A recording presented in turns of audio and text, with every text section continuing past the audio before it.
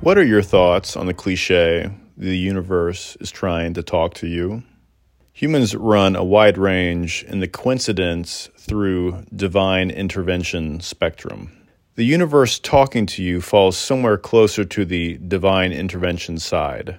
Living the majority of my life as a Christian who relies on research to guide my decision-making, I have been trained to respectfully listen to this entire spectrum of perspectives without rolling my eyes.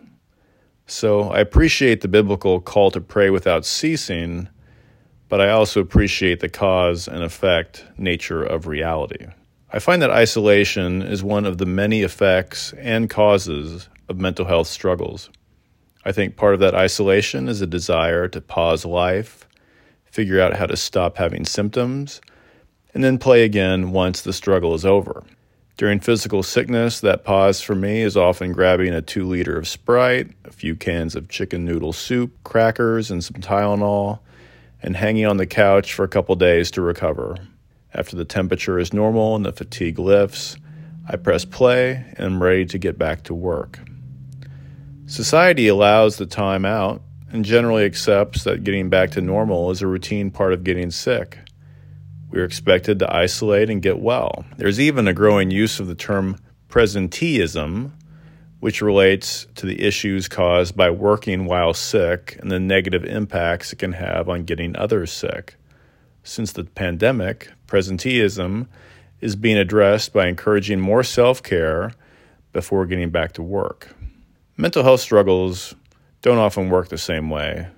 Symptoms don't reliably go away in 48 hours. Sometimes they may hang around for 48 days or 48 months. During a recent struggle with feelings of isolation, I went to a mental health support group called Faithful Friends. We ate together and decided to play a game called Mad Gab. The game focuses on trying to unscramble 3 lines of words that sound like nonsense, but can be phonetically aligned into a common saying. For example, try to figure this one out. Key, pure, rye, sonnet. I will say it again a little faster. Key, pure, rye, sonnet. The answer is keep your eyes on it.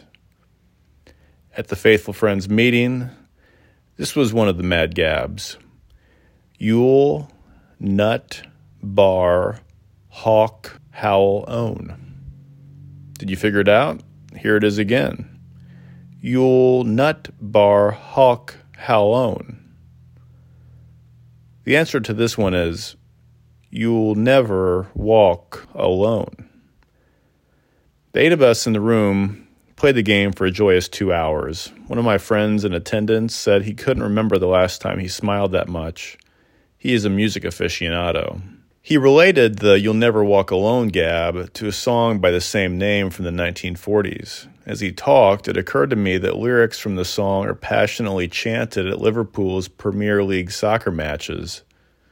We listened to the Liverpool crowd sing-along that is included in the Pink Floyd song called Fearless. We then read the lyrics from the original Rodgers and Hammerstein 1945 musical Carousel. The chorus is, walk on with hope in your heart, and you'll never walk alone. The conversations that percolated around this song were very fortifying. The next evening, I began reading The Anthropocene Reviewed, a book by John Green. The first chapter is titled, You'll Never Walk Alone. I instantly sent a message to my music aficionado friend. He and I may share mental health diagnoses that bring feelings of isolation at times, but we also know the joy of rediscovering how connected we really are. Physical recovery and mental health recovery are very different. In one, we are expected to isolate. In the other, we need to be encouraged to join a community of acceptance. We may not think that the universe ever talks to us, but we need to know that there are plenty of others who will. Synchronicity, You'll Never Walk Alone song appears twice this week.